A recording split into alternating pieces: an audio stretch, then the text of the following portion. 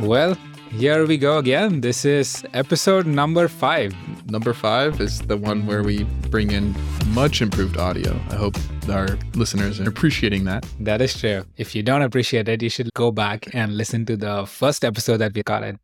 Speaking of catching up, because there's all those avid listeners out there that want to catch up. And on the previous ones, I hear you recently uploaded the previous episodes on a new platform. Can you tell us about that? I did. Well, I finally figured out how to do video editing. And we are now on YouTube.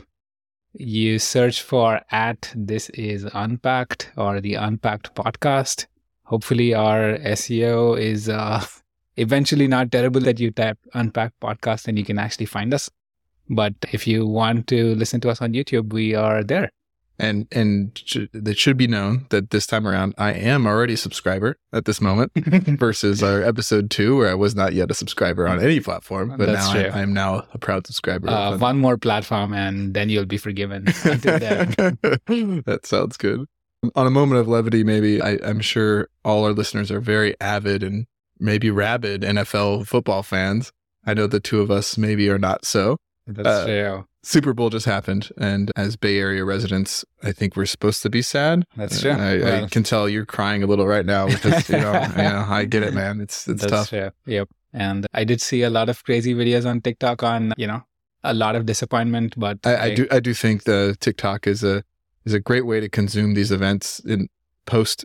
In case there's no FOMO for me. Like my girlfriend and I were watching some. We were on a plane during the game, so I didn't see it live. But the TikTok content is stellar, especially anything covering the Nickelodeon channel, the stream of the game, which had a different set of announcers and all sorts of post effects. Hilarious. I also think I saw more of Taylor Swift on TikTok than I saw the actual game.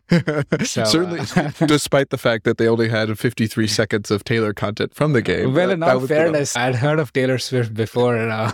I'd heard of Travis Kelce, so it's true. Yeah, I think most people have. So they're both good at their jobs, but one of them happens to be a billionaire and that is true, and world renowned. So. All right. Well, we'll dive into the topics for this week. We're going to talk about 2 topics. The first one is Meta has stopped recommending political content in all of their recommendation surfaces, particularly Instagram Reels and Threads, which is their Twitter competitor. We'll dive into that a little bit more. And then the second topic we're going to talk about is, what's it called now? Gemini, or I guess it was Bard before. Google had their equivalent of ChatGPT called Google Bard on the web primarily. They have now rebranded it to Gemini. It's now available, disappointingly, as a separate app on Android, but not as a separate app on iOS. And it's only also launched to a subset of iOS users, which James is very smug about. I am very smug because I am an avid Android user, have yet to be coaxed into the Apple ecosystem. That's true. I wish I would have held up as long as you did. Well, so with that, let's dive into the first one. So let me tee this up. Meta basically made an announcement last week that they will stop recommending political content across their recommendation surfaces.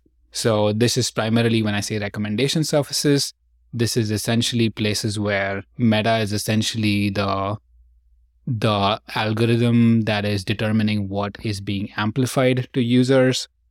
If you follow somebody, let's say you follow like a congressman, you follow like a particular account, you will still be able to see most of the content that they share, both in the news feed on Instagram, not the stories. Actually, it is visible in feed and stories. It's a little fuzzy whether it's actually still visible in the Reels interface itself. I don't know if you read about that, James. I think my impression was that it was also affects discovery recommendation. Right, that's what I thought. Okay. Scrolling through Reels as well. So yeah, that's fair. And then I guess for those of our listeners who might not be in the US, there is the presidential election coming up in 2024. And then I think there's also a bunch of other local elections. I know San Francisco has the mayoral election. A bunch of other local representatives are up for re-election again. The other nuance that might be useful is they do mention in their press release that users have the ability to go and toggle whether they want to see political content.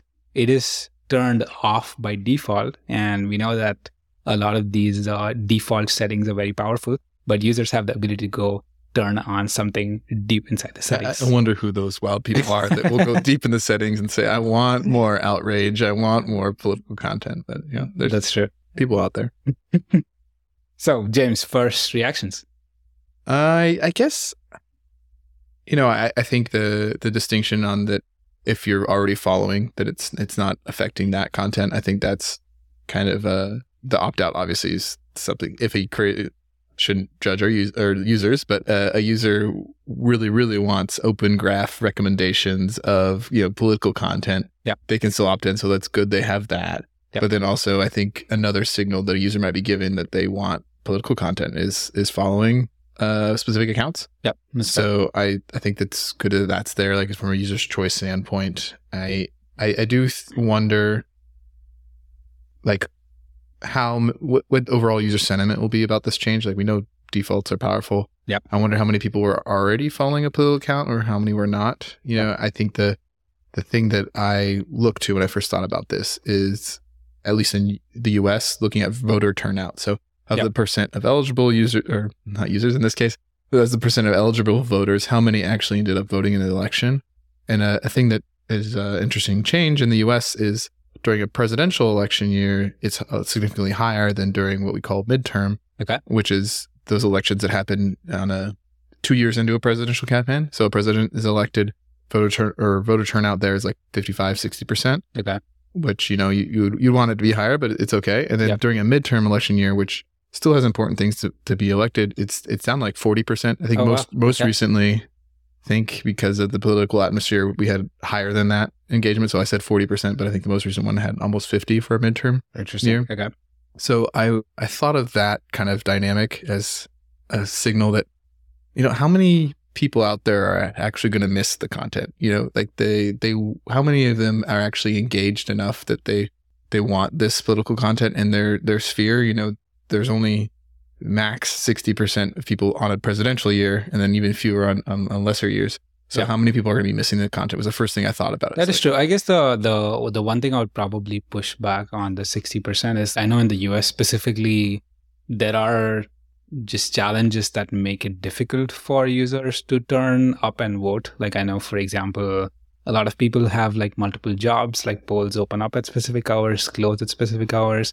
I know that there are also elections during like bad weather season, things like that, where there's storms and all that kind of stuff. So I think it's fair, the 60% number, where it's an estimate of like how many people actually ended up voting.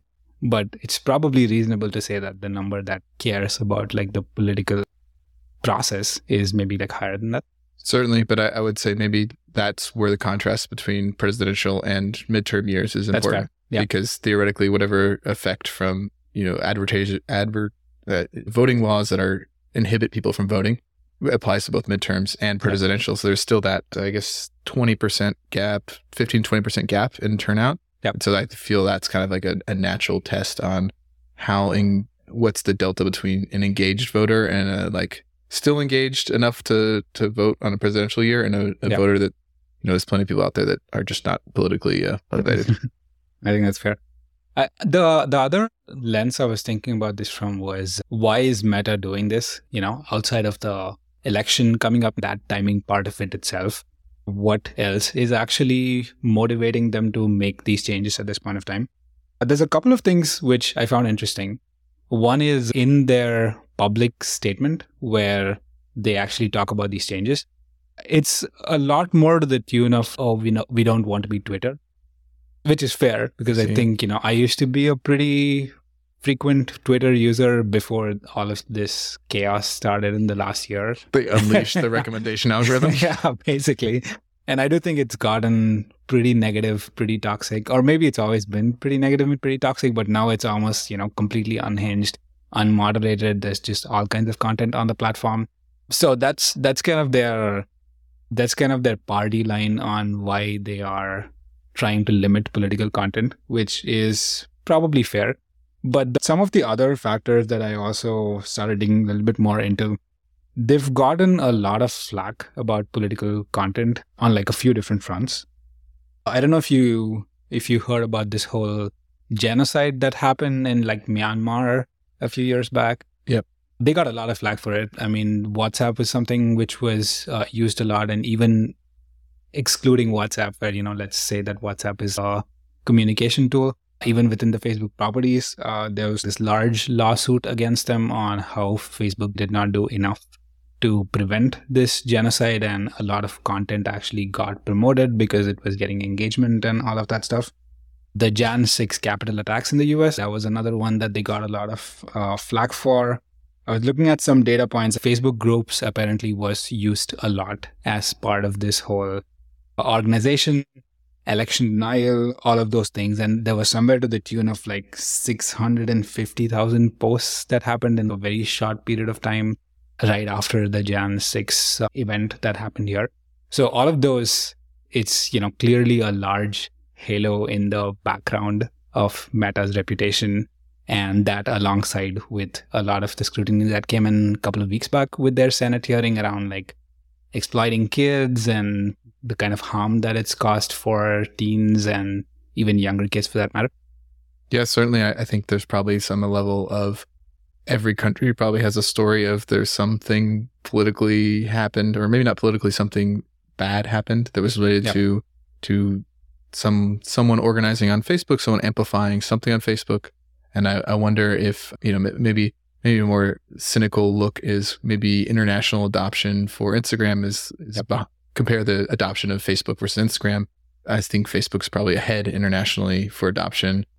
This is me without regard looking at the numbers, but and so maybe that's part of their gate. They've learned this on earlier products, and they want to apply it to their own products. And I do think from a philosophical standpoint, they offer, a very powerful tool for amplifying something. That's a good point. As an advertiser, it's a very powerful platform. But then as someone that would scream into the void maybe, or there's just trying to share content, share their opinion, or as an influencer, I think they have a high amount of people engaged with their platform and are looking to be entertained by whatever they recommend. And so this amplification effect, I think, does need some stewardship, and they can take it seriously themselves, or I think at some point it'll be taken seriously for them. And I wouldn't be surprised if part of this is them trying to show that they're serious about it and they don't want further regulation on how they should be handling certain types of content. That's fair. I mean, I don't know how much of it is, them trying to do the right thing here versus them trying to wash their hands off of this. Because they're like, hey, we know that there is going to be sensitivity when political content is involved. So we're basically trying to step away from this, minimize the amount of content that is even happening on this platform so that, the likelihood of this problem coming up is reduced. So I do think that there's some kind of like a product strategy choice there of they're essentially choosing to walk away from this as like a product design decision, rather than it being more like a moral decision in some ways. Certainly, maybe a buzzworthy way to describe it is it's kind of like a Disneyification of their products. That's a good point. Where it's kind of like everyone knows Disney's brand, and there's the kid shows and the Marvels, which maybe have violence in them, but it's like always the good versus the bad, and the superheroes win eventually. And so there's a very fuzzy brand around Disney, and they own Hulu, which has other shows that will have a little bit more adult themes or difficult topics. And so I'm not saying that they'll go all the way to have separate brands targeting different things, but it does feel like we see past success where what's called them both media properties, where a media property is kind of restricts their content to be more, I don't know, palatable and polite society, or okay for kids, something like that. And so it's not a crazy idea to say, hey, we restrict our content to not by default give you this stuff. That's a really good point. And I think the other interesting data point that I read in one of their press releases, I don't know how much of this translates to Reels, but they did mention that in the Facebook app itself, the percent of content that is political is today apparently very less. It's like 3%, something like that. Interesting. Which is fairly surprising. And then the other nuance around this I also learned is after a lot of these issues happened, after like Jan 6th in the US, A couple of years back, they made a bunch of algorithm changes around political content, where I think previously they were primarily optimizing for engagement. So it's kind of like if you have an enraged thread with like misinformation on it, and like a recommendation algorithm or like a ranking algorithm does what you design it to do. And if you design it to optimize for engagement, it is going to rank that kind of content higher. So one of the changes that they said they did make around that time is starting to evaluate the political type of content differently. There was not that much detail, but they said something to the tune of using user surveys as a measure for success versus just using, engagement as the source of truth for training their algorithms. My guess is like some of those changes has also changed the distribution of how much of their content is political. And then with more and more of like reels and things like that, where there is more algorithmic decisioning happening versus maybe feeds where it was, semi-algorithmic, semi-you following kind of thing. This is probably a good point for them to start walking away from some of these more risky decisions, which don't have a lot of business upside for them. Yeah, I think the business upside also sounds pretty important here. Yeah. I think I'd want to touch on that in a second, but related to what you just said, I will be curious. I guess I'll never experience it. It's not part of my normal doom scrolling flow. Does not involve Facebook properties, but I am curious what they consider political. Yeah. And I'm sure it's like algorithmically decided, or an ML model is deciding this. But because I think at the edges, there's like a difference between a message being political and someone talking about like a policy. I mean, the root of the words is similar, right? But if someone's talking about housing policy in the United States, describing the situation and talking about facts, will that be labeled as political versus someone that's trying to push a particular agenda, whether it's, no more tall buildings or more buildings? That is clearly more like politically aimed. So I'm curious how that will end up affecting it. Will it catch the nuance between a policy discussion versus political activity? But I think that's a tough thing to drive. And also, I'm curious how many users are actually, deep in the nose of policy. And I think that maybe I'll reference my earlier numbers on like most political topics or policy topics. Yep. Will you get that 40% of eligible voters into that? Maybe not. Maybe they're just voting how they're told to vote. Yep. That's a good point. I mean, my guess is if you were designing and ranking algorithm for this, you're probably coming up with some kind of like a threshold prediction of, on a scale of like 0 to 10, how political this is. And I would not be surprised if somebody at, Meta is kind of making this decision. And okay, this is an election year. Like we're okay with, the threshold for what's considered political is like higher. And, maybe we'll moderate it a lot more in like an election year versus a lot less in a non-election year. So that's like the fascinating state of like where media is today, where there is a bunch of these algorithmically determined platforms which are, kind of playing with the scale of, what gets amplified and not.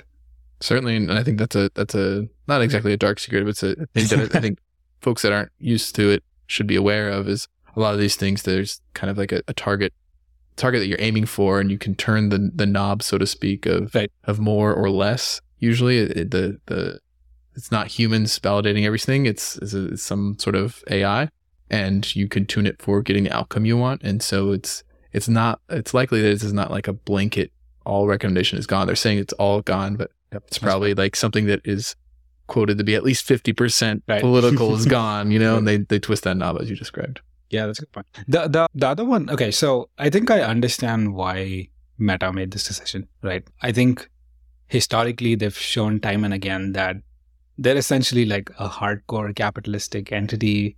They care about shareholder value a lot more than stakeholder value. They've kind of consistently shown in the past that they're willing to make trade-offs that increase like shareholder value, even if that comes at the cost of affecting democracies.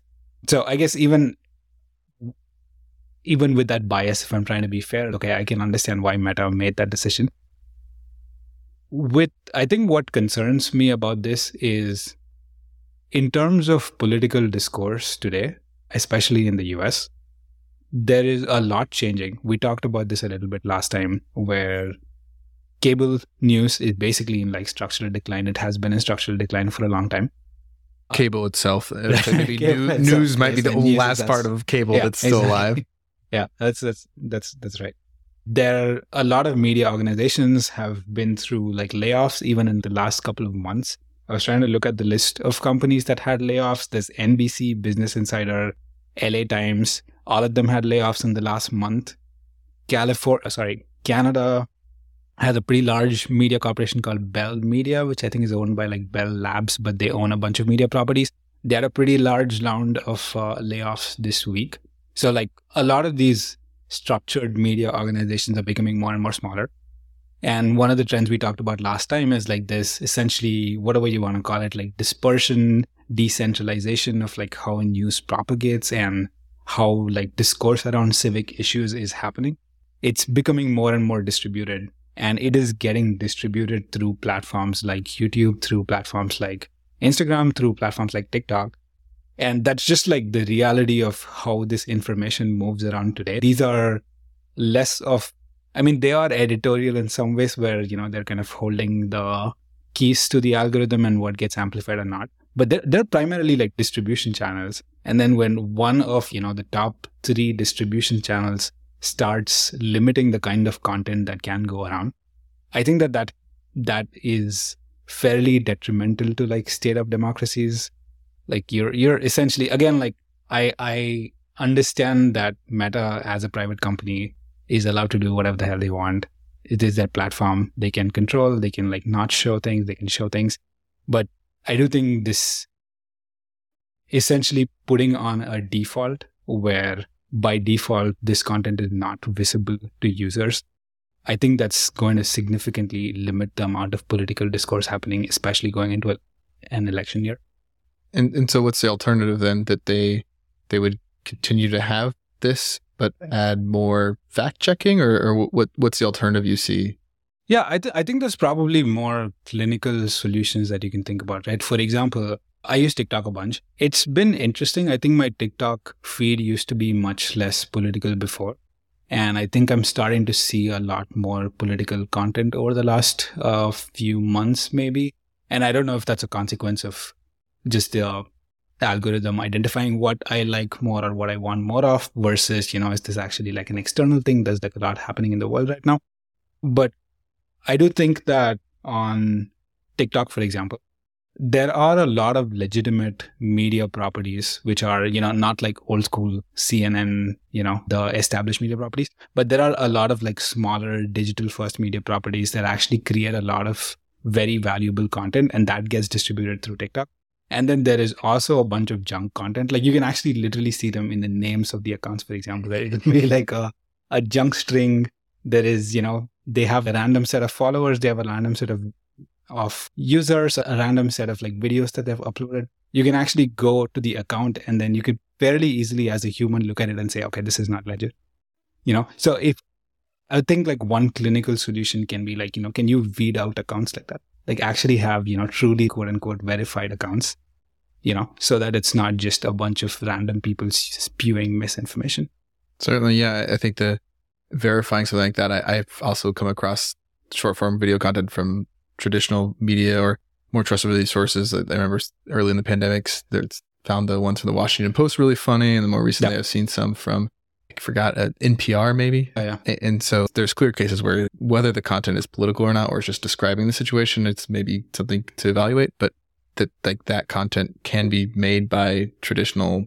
It's just a channel, right? Like you said, the content is being made by news organizations. Absolutely. There's also like podcast clips, for example. I think I've seen a lot of podcast clips of like interesting content on like fairly both ends of the spectrum. Lex Friedman did this interview with Jared Kushner, who is, obviously a controversial person. He's Trump's son-in-law. He was also the Middle East foreign advisor, whatever, to like President Trump.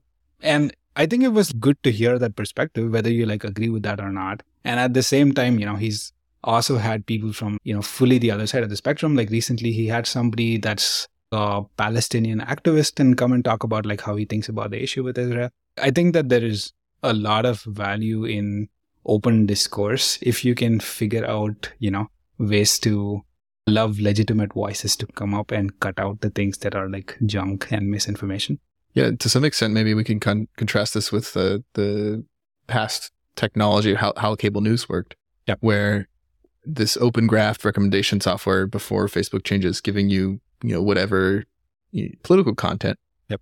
That's different than the status quo on news channels, where typically, at least in the US, whichever way you were raised or your family leans, you usually your team follows a certain news channel, right? Yep. So to some extent, those folks are already locked into an ecosystem of a certain point of view, and there's very little open graph recommendation. I'm doing air quotes right now. Yep. And that because those news companies have certain goals, and they'll structure their content to achieve those goals. And maybe once in a while they'll have like interviews that are across the aisle or something like that. But with this open graph stuff, like the algorithm, I guess, has control of what you see. And so, I mean, maybe you end up with the same result where you only engage in the stuff that reinforces your worldview. And so the algorithm only gives you stuff on your team's content. But that is something that could have existed where they continue to allow political content. But now you can only have the stuff from your team, because theoretically the people that do want the content are subscribed to their favorite, news outlet or political actor. And I think there's like reasonable ways to actually solve for this problem. For example, the whole echo chamber problem of you're just listening to views that are very close to your own. Like with something like large language models today, right? Like you could basically take a podcast clip and throw it into ChatGPT and say, hey, okay, tell me on a spectrum of left to right, like where does this view fall? Right? And if you are constantly 80% of the time, like maybe you're leaning like left or you're leaning right, there's a way to more thoughtfully, algorithmically say, okay, we will give you the stuff that you like or the stuff that resonates the most with you, but you also kind of randomize this with, I mean, TikTok does this randomization really well. Like TikTok has, I think that's the thing that they do much better than Reels, and like the reason their recommendation algorithms and like the reason the content that they come up with is a lot better is like they do a really good balance of, explore versus exploit. Certainly. And I had a thought related to what you're describing is I think at the end of the day, what's difficult here is they are offering an entertainment product. So you're talking about that effect of showing people content that maybe they disagree with, or like an alternative worldview than the one they traditionally subscribe to. Yep. And I think it's difficult is at the end of the day, if you're trying to maintain active users, you don't want to scare them away. You want the quote unquote good outrage that keeps them engaged and wants to, yell on the internet, right? I guess that's fair. Yeah. Maybe that's what they want. But if you give them stuff they're not going to engage with it. They're going to be like, I don't like what I see on Instagram anymore. I've started using it less. Now I'm on YouTube. So I wonder if there's some amount of that in the calculation of, I mean, that's kind of what you alluded to when we were teeing this up, is maybe it was a better, at the end of the day, win for them as far as user engagement goes to remove this stuff, because they could give people content that maintained engagement while removing something that could potentially give them negative effects. Yeah, that makes a lot of sense. I think I see maybe like a couple of interesting opportunities for other companies, given Instagram's taken this stance with political content. I think TikTok's actually done, I mean, I know I talk about TikTok a lot, but I think that they've done a reasonably good job of, trying to have some level of trust on the platform. And I know they're in the midst of a lot of controversy because they're not a US company, and their CEO's from Singapore, though, in case people missed that coverage. But I think like they've done, somebody like TikTok, I think can actually come in and say, okay, like we're not shutting down political content. Like we're willing to kind of take on that risk because it's like meaningful content and it's actually something that people do reasonably care about, and then find that, more clinical approach of how do you put this out more thoughtfully rather than just like letting the most angry opinions go around. That I think is like one opportunity for existing platforms. I also think that there's probably some room for a startup or somebody to come up and build like a more thoughtful, civic specific platform. Maybe it's not, I don't know if people want to have a completely civic specific platform, but I do think that there's like a lot of opportunity. I think that civic accountability is a huge problem. I don't know if you've seen some of these accounts on Instagram and TikTok. There's a couple of these congressmen, for example, that do a really good job of, they have their accounts, they try to publish, like every few days when there is like an actual, discussion happening in the House or the Senate. Like they would actually come and talk about, okay, hey, on the ground, like here's what's happening. right? Like, and at the end of the day, like the elected representatives, like they're, I mean, as much as they are civic leaders, like they're also like civic servants where your job is to actually be accountable to the people that put you in power. And I think that there's this huge vacuum now where people feel a little bit disappointed with their elected officials, and there's not really like a good communication mechanism to fix that. Yeah, I think being able to be more digital first as a representative in a democracy certainly will be like an important skill to differentiate yourself.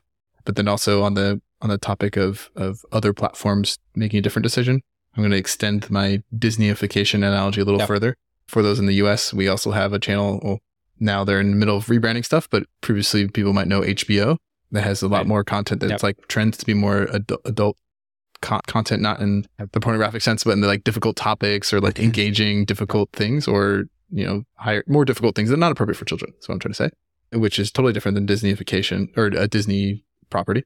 And then going even further with this analogy that's maybe rougher on the edges, there's also a channel in the US called C-SPAN, which is kind of almost raw content from the Capitol Hill and stuff like that. Yep. And so applying that analogy to what you just said, there's opportunity for, if Facebook and its properties are going to be Disney, there's opportunity for someone out there to be more HBO, and opportunity probably more in a nonprofit sense for someone to be C-SPAN. But we're missing that aggregation layer of turn on your TV and channel, scroll through your channels. So I don't know exactly how that'll work, but yeah, I see that out there. Yeah, absolutely. So I guess where we land on is, well, we understand why Meta did what they did. It's not surprising that they are optimizing for themselves and their shareholders, but there's clearly a vacuum for civic issues, and maybe another platform kind of swoops into this opportunity. Agreed. All right, with that, we will transition into our next topic. All right, so it's up to me to tee this one up. So our topic today, Viggy, will be Gemini/Bard. And so for those that aren't familiar, Gemini is Google's branding for their ChatGPT style interface, where you can interact with their large language model, those AI that have been in the news. And actually that's, you know, in classic Google form, there's always a question about names changing and publicly naming being bad, which I think is like low hanging fruit here. But I will comment on the fact that, so this announcement happened recently here in February, but back in December, there was an announcement involving Gemini as well. So now what's the difference? And just a brief point of nuance is the models themselves are called Gemini. Just like in the previously, there was a model called Bard. Yeah. And previously, I think there was one called Palm. I'm not sure. No one really keeps track of these things. Yep. But there's also this chat interface where you can talk with the AI that is also bearing the same name. So Bard's interface was called Bard, and Gemini's interface is called Gemini. And we're supposed to, as consumers, understand all this nuance. But the takeaway here is their new interface, like ChatGPT, is called Gemini. Yeah. And it is powered by their large language model that's called Gemini. And similar to, so you can compare this to the most popular one, ChatGPT. It's made by a company called OpenAI, and they're powered by, their models have different names. And so one might be GPT-3 is one name for OpenAI's model. And their most advanced one right at that time of recording, I think, is called GPT-4. And there's an intermediate one, GPT 3.5. And there's so many names out there. But the point in highlighting that is that Google also has different levels here. And that was part of their December announcement around Gemini. So Gemini announced in December, talked about how there's 3 different levels of Gemini. There's Gemini Nano, which is made for on-device tasks, which I think limited release to Pixel 8 Pro phones or something like that. So this is Gemini the model, not Gemini the app. Correct. So their usage of Gemini the model, Nano, is in the Pixel 8 Pro phones. Gemini Pro is the one that powers that chat interface on the web and app, which I'll talk about in a second. And Gemini Ultra is the subscription required version, where it's the same interaction a consumer would have with Gemini Pro, but they're paying money, so they get the more advanced one, which is largely follows OpenAI's pricing. Interesting. Is there a large difference between the Gemini Ultra and I guess like the regular Gemini model? So I have yet to be convinced to pay for it, so I don't know. They do talk about how they've done a lot of improvements to the model, and Ultra is the best of the best of the model, and Pro is the one like that's more balanced, that makes the trade-off between, handling a wide range of, what's the word, like they can handle a diversity of things to do. Okay.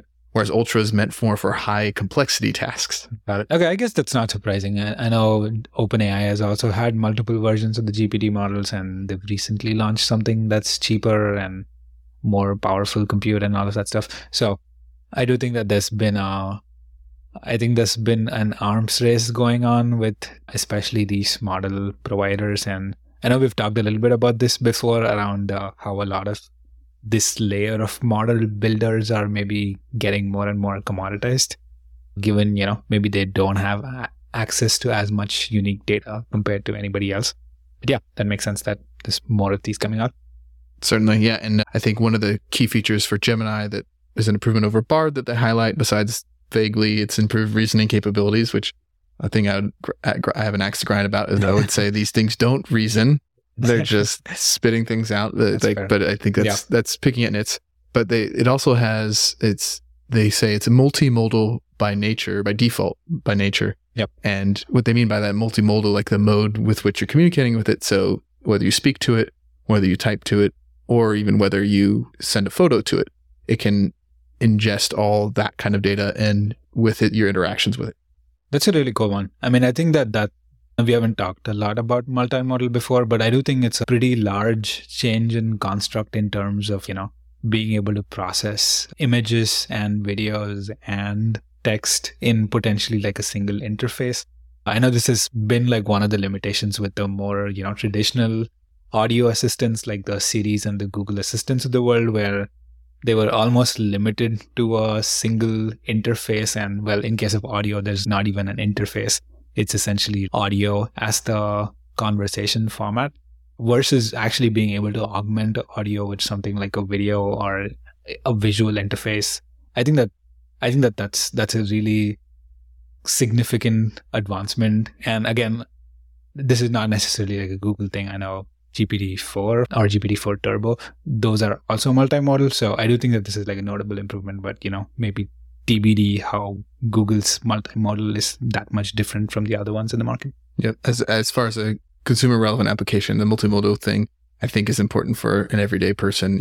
I think an episode ago or 2 episodes ago, we were making fun of, maybe it wasn't on mic when we were making fun of them, but talking about the Humane AI pen and the Rabbit R1 product. Yep. And a lot of those are talking about, like their demo was tapping on it and saying, what is this? What's a fistful of almonds? Yep. And I think that might seem weird, but with this experience, it kind of makes sense, where you could be like, send a picture. We just did this during our setup where we were debating, what's this, foam cover for a mic? And you're like, I'm just going to, search something real quick with the cover end of mic. And I was like, I pulled out Gemini and I said, what is this? And it was able to, it was like the black thing, and it was able to figure out what it was. And I think there are very cool practical use cases to this. I don't know if you saw the recent Samsung Galaxy ads. Just circle it. Yeah, just circle it. Yeah, I think that was like a cool idea, like they weren't really like trying to sell the model. It was like a very simple consumer idea. Mm-hmm. You see a product, you don't know where the product is from, you just want the product, circle the thing and go find it. So, and another cool example I saw was, have you seen those like complicated parking restriction? Yeah, San Francisco and LA have these, yeah. Like I think in New York and stuff, it's even worse, where it's just, 5 boards on top of each other. It's 5 p.m. to 9 p.m. is like street cleaning, and it's also like permit only on some specific days. So one of the really cool use cases was like, just take a screenshot of all of those boards and then ask the multimodal, whatever LLM, like, can I park now? Or like, can I park now for 3 hours? So I thought those were like pretty significant improvement in like user interfaces, and that's pretty. I agree. And I think the way Gemini shows this is, so maybe I should step back and talk about the how you access it. There's the web UI, which people might be familiar with ChatGPT and previous version Bard. And then on iPhone, within the Google app on iPhone, there will be that, which as you found out, you aren't in the rollout of that yet, so you can't actually access an iPhone. That's right. And then on Android, there's a separate app just called Gemini. And where it's even more interesting, and there's some good synergy here with being the platform owner and a developer of this, is is you can replace your on-device Google Assistant with Gemini. And so when I say the magic phrase that activates my on-device assistant, it starts with OK. Exactly. It's a different looking UI that pops up. And I have the option to attach what my current screenshot of my current screen, which is also interesting. So it really embeds that multimodal nature. And it's right there. You're interacting with it. So I feel like as far as a consumer experience standpoint, that's a lot more natural to be like, help me with this thing in the moment versus pause, type. Yep, oh, look at this chat experience I'm experiencing. Like, oh, I'm so happy that I'm forced to do this in a chat way. You just want to answer. You just want to do your thing, right? And so there's a little bit more of just do your thing kind of thing going on with that experience as your assistant on I think that's really cool. And in some ways, I do think that they're catching up to ChatGPT. Like ChatGPT has had a mobile app for a few months now. And I found the app to be really useful, or I think just purely from a user interface standpoint. It's got like this, I don't know if you've seen the interface. It's got like this ridiculously simple interface. It's like... I haven't seen it on mobile, but I've seen it on web. It's incredible. It's literally like Craigslist in an app, It's got like one text box. It's got like a single linear page where, you have a conversation, and there's literally nothing else in the page. There's one input box at the bottom and then a text stretch at the top where you see your answers. So I think that's been like an incredible simplification of an interface in some ways where, it can do a lot of things, but the cool thing is it does it in this fairly intuitive UX kind of way, which I think that Google was probably overloading a lot of their interfaces even on web when they had the Bard product, for example. It still felt a little bit more like a loaded product, whereas with ChatGPT, it was like all the power with the Craigslist interface. So that critique still applies. The Gemini UI feels a little bit more polished, but it still has that a little more polish in that they added even more polish on it. So it feels more like a final consumer product than even Bard felt like. Yep. But I think the contrast with your Craigslist style UI, that sounds very utilitarian. I've seen it on the web, but I haven't seen it on mobile. The Gemini both on mobile and web, I find that it feels like it's got that soft touch from a designer to make it appealing to me as a user. But the downside is it's really hard for me screenshot stuff. The information density is low. So on web, on my big screen at home, that's fine. It's not really affected by it. But when I'm on my phone, it's like my question is off the screen and there's the LLM's response. And so I kind of feel a little bit of friction there where, I understand it's prettier, but even when I take a screenshot, I can't show, and I want to share someone a cool thing, I can't show them my question and the response. It's just the response. And I don't know, it's a little bit of a gripe with what the consumer's experience is here. I think one of the things I was thinking about was, what is it that, ChatGPT or Bard or I guess Gemini now, the app can distinctly do? What is it that they can uniquely do? And one of the things, I know we talked about this a little bit off mic before, is Google is by default connected to a lot of Google applications.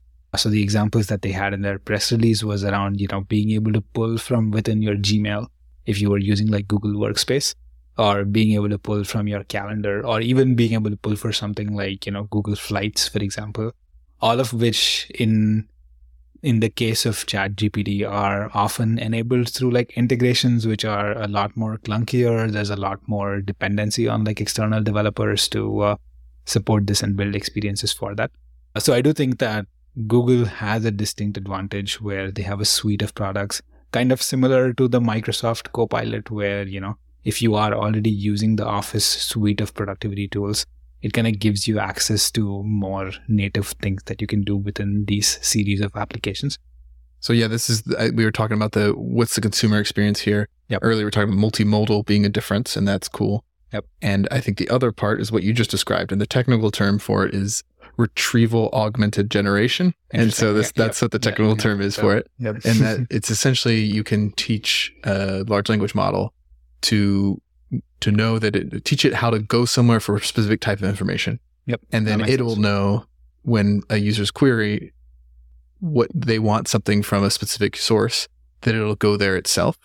And so like you mentioned, the this support. It comes in the user interface. It's kind of obvious when you do a query and it thinks that you need to reference another service. If you ask about a local business or a video, or I forgot my other example, it shows a little logo of that service, like the little YouTube one, a loading sign, or like the maps and a loading sign. And so you kind of see that it's querying that, and it talks about how it queried it from there. But like you said, it can only access Google services.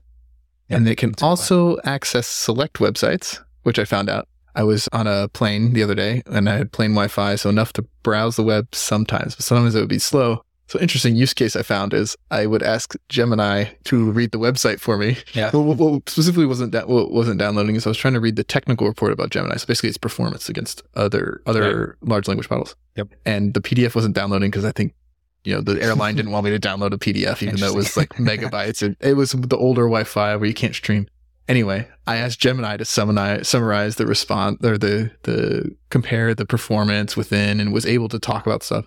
Yep. Of course, I wasn't able to go verify that like it's referencing real numbers, but it was cool that Gemini could like download this PDF, read stuff about it, or potentially it already had something in its quote unquote brain about the PDF and it could summarize some stuff out of it for me. And this connection with this RAG ability is very interesting for applications like that you might have a more complex task to do. I mean, the simple one that I was messaging you about was there was a YouTube video. I didn't really want to watch the whole thing. And so I was like, summarize. It was like a Q&A with the creator. And that's a really cool use case. Yeah. I was like, I care about this creator's like content, but I don't really want to listen to 20 minutes Q&A. So I just asked it to summarize. Actually, it occurs to me that I didn't actually send you this example. I think the meta version I did as I sent the YouTube upload of our most recent episode of the podcast. Oh, right. Yeah. And then I asked it to summarize it and give it an outline format. Yep. And it wasn't perfect, but it did reference like how we structured our talk. And so that was really cool to me, exactly how it's doing that. I think maybe needs some more research, especially because it's like video. Is it using the transcript? Is it actually processing the video? We don't know. But it was able to access YouTube. And what's interesting is it can't access Spotify, for example. I had a similar interaction where I was asking about a Taylor Swift song. And I asked it, can I have a Spotify link? And it was like, blah, blah, blah, can't do that. And then I asked for one for YouTube and it gave me one, like straight to the music video. So there's great interplay, as you talked about, with being able to link out to their services. I guess the question I had on my mind is I definitely see the consumer value from this, and I know Google has shown some demos of like example applications that AI could do. I think they showed this demo of like the assistant basically trying to talk to the customer service rep, or something that you want to get your subscription canceled and you don't want to stay in line for a long time. So I definitely see those kind of use cases, which, maybe the assistant can do down the line. And this becomes a really good, the more Google can have a direct interface with a consumer where they can actually like do this very easily. So I definitely see the consumer value and like the long-term application of this. The part that I struggled with is this like a direct monetization? Like I know that they have some of those paid tiers of the Gemini models for consumers. I'm curious, what's your take on, is this actually something that consumers would pay for? It's interesting because I myself am not paying for it. I know of people that pay for ChatGPT's version. I don't know. I think the thing, maybe it's just it's early in the maturity for these kind of products. I feel like we're all forced into this chat interface, and that's the default way that we should be benefiting from these technologies. And so, you had that example with doing a phone call for you. That's cool. But there's some interactions that I am asking an AI a model, but sometimes, asking an AI a question and we want to go back and forth on a chat thing. Sometimes there's something complex I want to do, but I end up having to spend, 20, 30 minutes making a spreadsheet, grabbing stuff and blah, blah, blah. And I feel like it would be great if it could just do that for me, but like the interaction would be maybe more like Microsoft Copilot's demos within an application rather than a chat interface. Yeah, but we talked about it in previous podcasts. Like, I do think at the OS level is probably the right place, but I want it to be able to do lots of stuff for me, And right now in the chat interface, it can't really. Like today, I think there's two sides to it. You can think of an app, they designed it for a certain use case, and it's going to be able to work for your core use case. You just got to go there and do it. But if I know what I want to do, I really have to follow the tap, going through the flow here. I'm like looking for a restaurant that's open in this area, blah, blah, blah. And like, why do I have to tap through all that stuff? Wouldn't it be great if I could say, give me this, and it just opens the app with the results there, right? Like part of the multimodal or like the RAG integration with Gemini is it'll give you like map results, and it'll be like in a Google Map. That's really cool. You can see it visualized. That's cool. Yep. But at the same time, I'm still in this darn chat interface. I think I can click through and end up on maps, but still it feels a little unnatural. Where there's only so much that a chat interface can do for you, even if it's like a fully loaded up chat interface, even if you start supporting like complex media and like images and videos and all of that. Yeah, I think you're right. I agree with you. Why did I have to get there from a chat? Like maybe someday it'll jump straight there. So I don't know. I think your original question was who would pay for this, and I think my reticence for paying for it is I don't feel like it saves me time yet, right? The whole point of it being a better assistant or this chat interface being more powerful is that it should save me time. And I think like to address that, it has to have these usability improvements where it's really legit saving me time. I've had previous experience with other ones and working with like very specific technical questions of like, how do I use a certain Amazon Web Services service? Like, how do I use Amazon step functions? And it was able to the ChatGPT was able to walk me through it. So I can see it really applying there. But like in my everyday normal person life, it's not really. I think that's fair. I actually ended up a couple of times paying for ChatGPT. Mm-hmm. I guess maybe the first time was just more out of like curiosity to see, I think so right now the GPT-4 model is still behind a paywall, so you can access like 3.5 for free, but the GPT-4 models are paywalled. The multimodal functionality is paywalled. So if you want to use like images and things like that, that's not available in the 3.5 model. The other thing I think that's paywalled is, when we were doing some of our podcast stuff, like I was trying to, stick in our transcript and say, hey, can you give me like takeaways from this conversation, right? Just to see what is the level of coherence with which it can give a summary.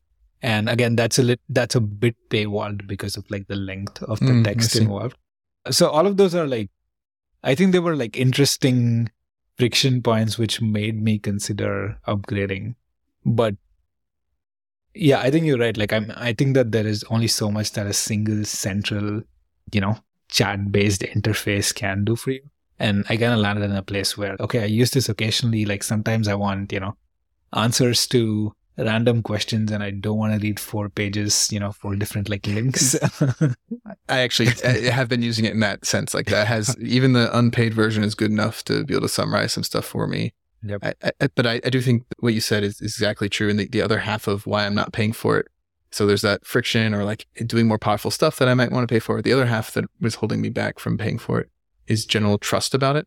I had a really fun interaction when I was first messing with Gemini, and I have a friend that's really into Taylor Swift. And so I was trying to go through the flow of, okay, let's just find out what her most recent song was and then give me a link for it, whatever. And I was like, wow, this is like natural and it's working well. And I was sending screenshots to my friend and my friend was correcting me. No, that's wrong. No, that's wrong. No, that's wrong. And so like at the end of the day, it was like, okay, once I corrected it and said, actually, I think it's XYZ. And or like, why did you have this date wrong? And it would be talking about it. And eventually I coached it to the right answer.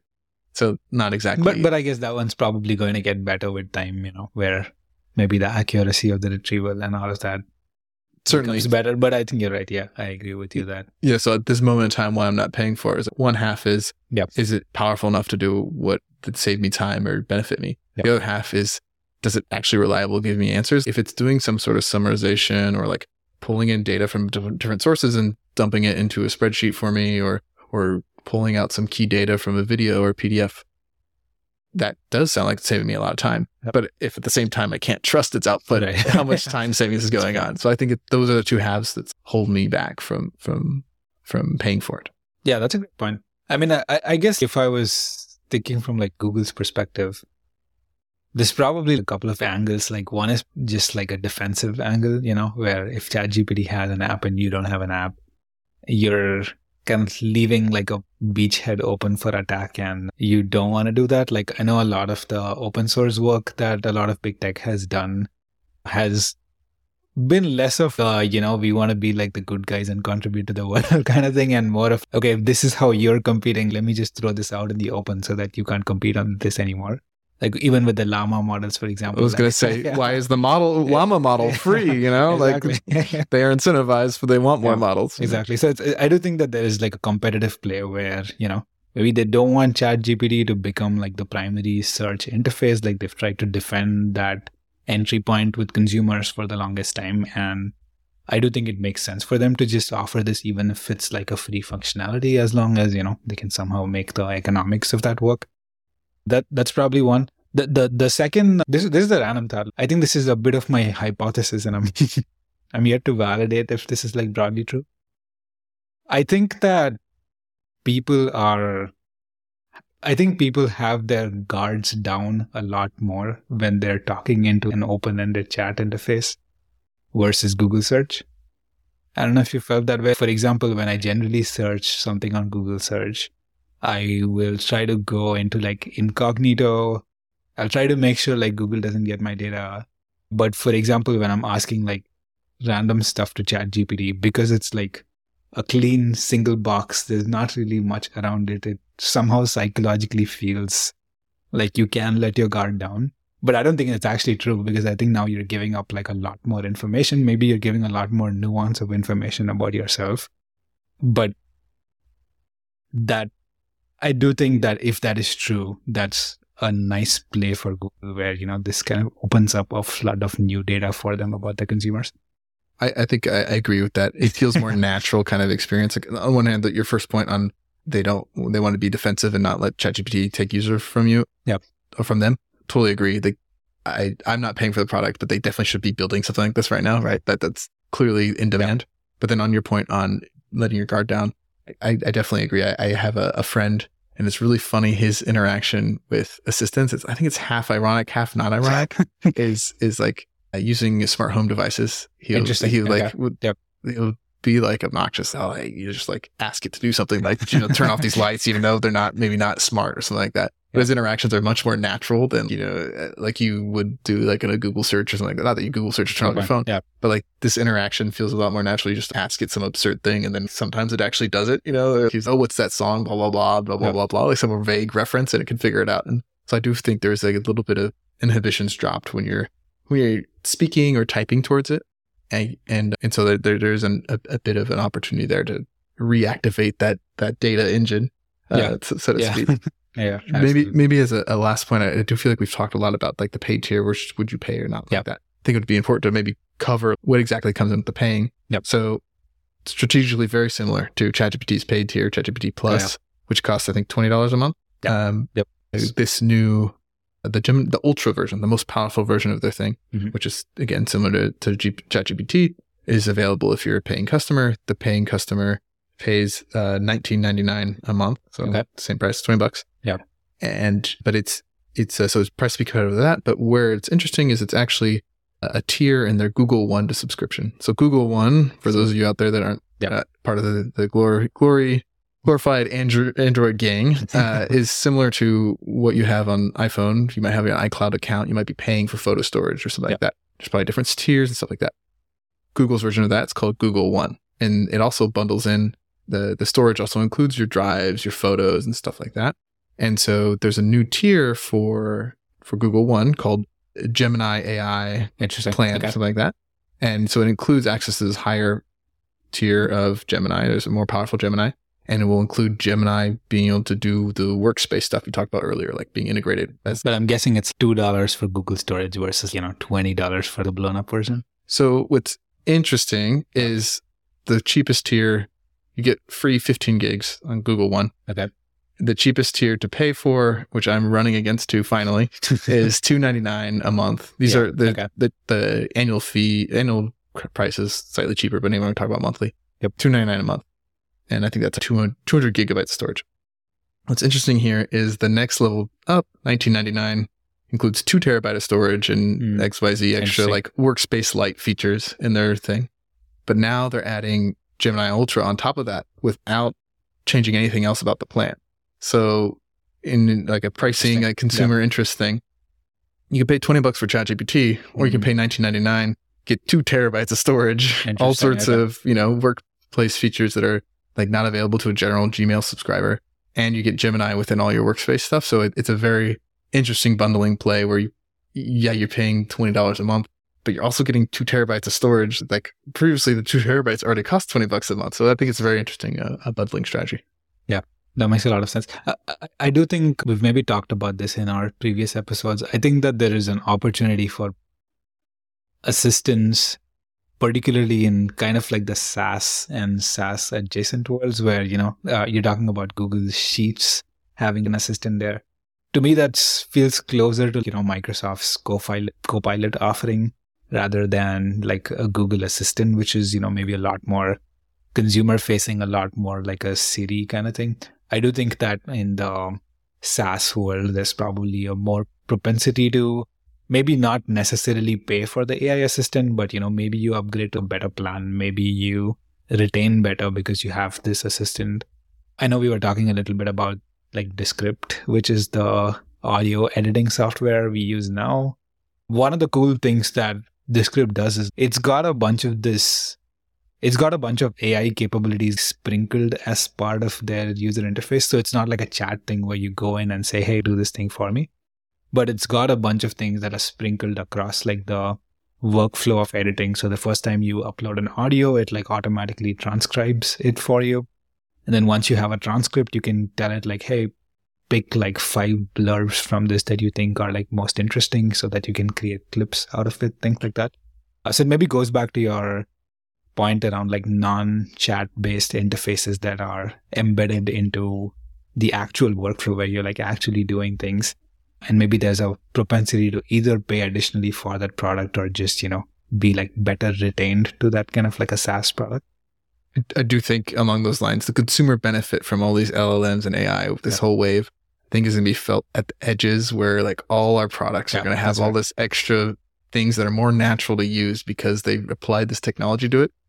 But as far as a chat interface, they're still figuring it out. Is it going to be a chat interface? Are our assistants just going to be better? Are we just like, how is that going to evolve? I think those are 2 different things. As a feature within existing software, totally agree. There's all sorts of things that are better today already because companies have been applying this technology. Yeah, but as far as that chat interface that you're paying for that does stuff, like how does that not just get owned by Apple and Google? And how does that not just run on your device instead of on costly servers? I don't know. I kind of see it trending that way, but it'd be interesting to see how this chat interface evolves. Yeah, that's a good point. I think I know you've brought up the idea of running this on device, which we haven't specifically talked about a lot, but I think we've talked about it in the context of device-based assistants. So I do feel like this sets Google up in that path of having something that is like machine learning and LLM driven that runs more on device and, maybe starts using some of the Gemini Nano, you said? Yeah, that's already being used on the Pixel 8 Pro, and I think their next year version will be using that. And I think on that point, the chat interface may be defensive against OpenAI, but more on the attack angle, the offense angle would be, what can they do to drive user adoption of their services? Like there's some extent, there's like a synergistic aspect between Google and Apple, but they also have this competing aspect of their 2 Android versus iOS. And it's going to be really hard to convince an average US consumer to go from their iPhone to something else. But if the technology is that good, maybe they would. And so it's going to be interesting to see, can the technology get that good? And will Apple be far enough behind that people would actually be convinced, like, I don't really need iMessage and FaceTime. Look at all this time saved if I just had the new, Google Pixel that can do amazing things. I'm guessing this is the unsaid AI stuff that Google is working on to support more like device-based things, so that they don't get outcompeted with potentially things like this from Google. Yeah, cynical thing. Yeah, maybe that's why the iOS rollout's so bad. They're prioritizing Android, and that's probably a little too cynical for this show. But I do think that one of the cool implications for Google is, I know that there's a lot changing in like the SEO world. For example, if a lot more queries are being answered by like chat interfaces and not necessarily going through like the traditional search interface, that does change a lot in terms of like how Google makes money or like search engines make money. So if they are able to monetize even a subset of users through a paid product like this, either on the workspace side of things or on the consumer side of things, probably buys them that buffer for the scenario where there is an impact on their search business. Yeah. At the same time, they do control the interface. So if they find that there's a lot of people like me that aren't willing to pay for it yet, well, everything for consumers on the internet is free because of advertising. And so they own the interface. They could add advertising support. I would be really surprised if it works as effectively as the links model, Like the links model is like black and white, right? It's like you search for something, there are like 10 links returned, you add 3 links, it's very black and white. You like click on that and you make money off of it.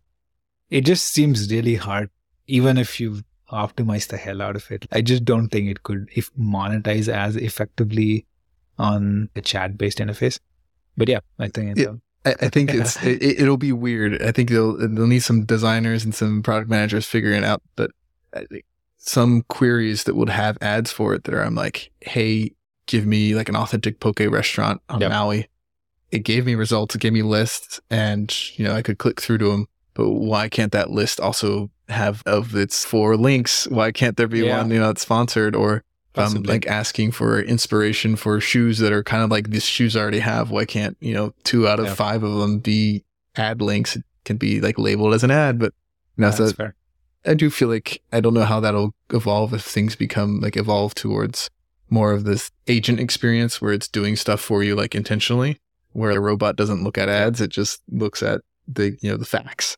And so, but like now, I'm probably less bullish on having ads in like a chat-based interface, and maybe more bullish about like the amount of data it opens up and like gets Google. And I don't think we've talked a lot about the Google Privacy Sandbox and some of those changes that Google's doing to essentially hunker down their walls to kind of control more of the ads value chain of things. But I'm probably more bullish about them going in the play of like, hey, this is a chat-based interface. It gets us more data about users.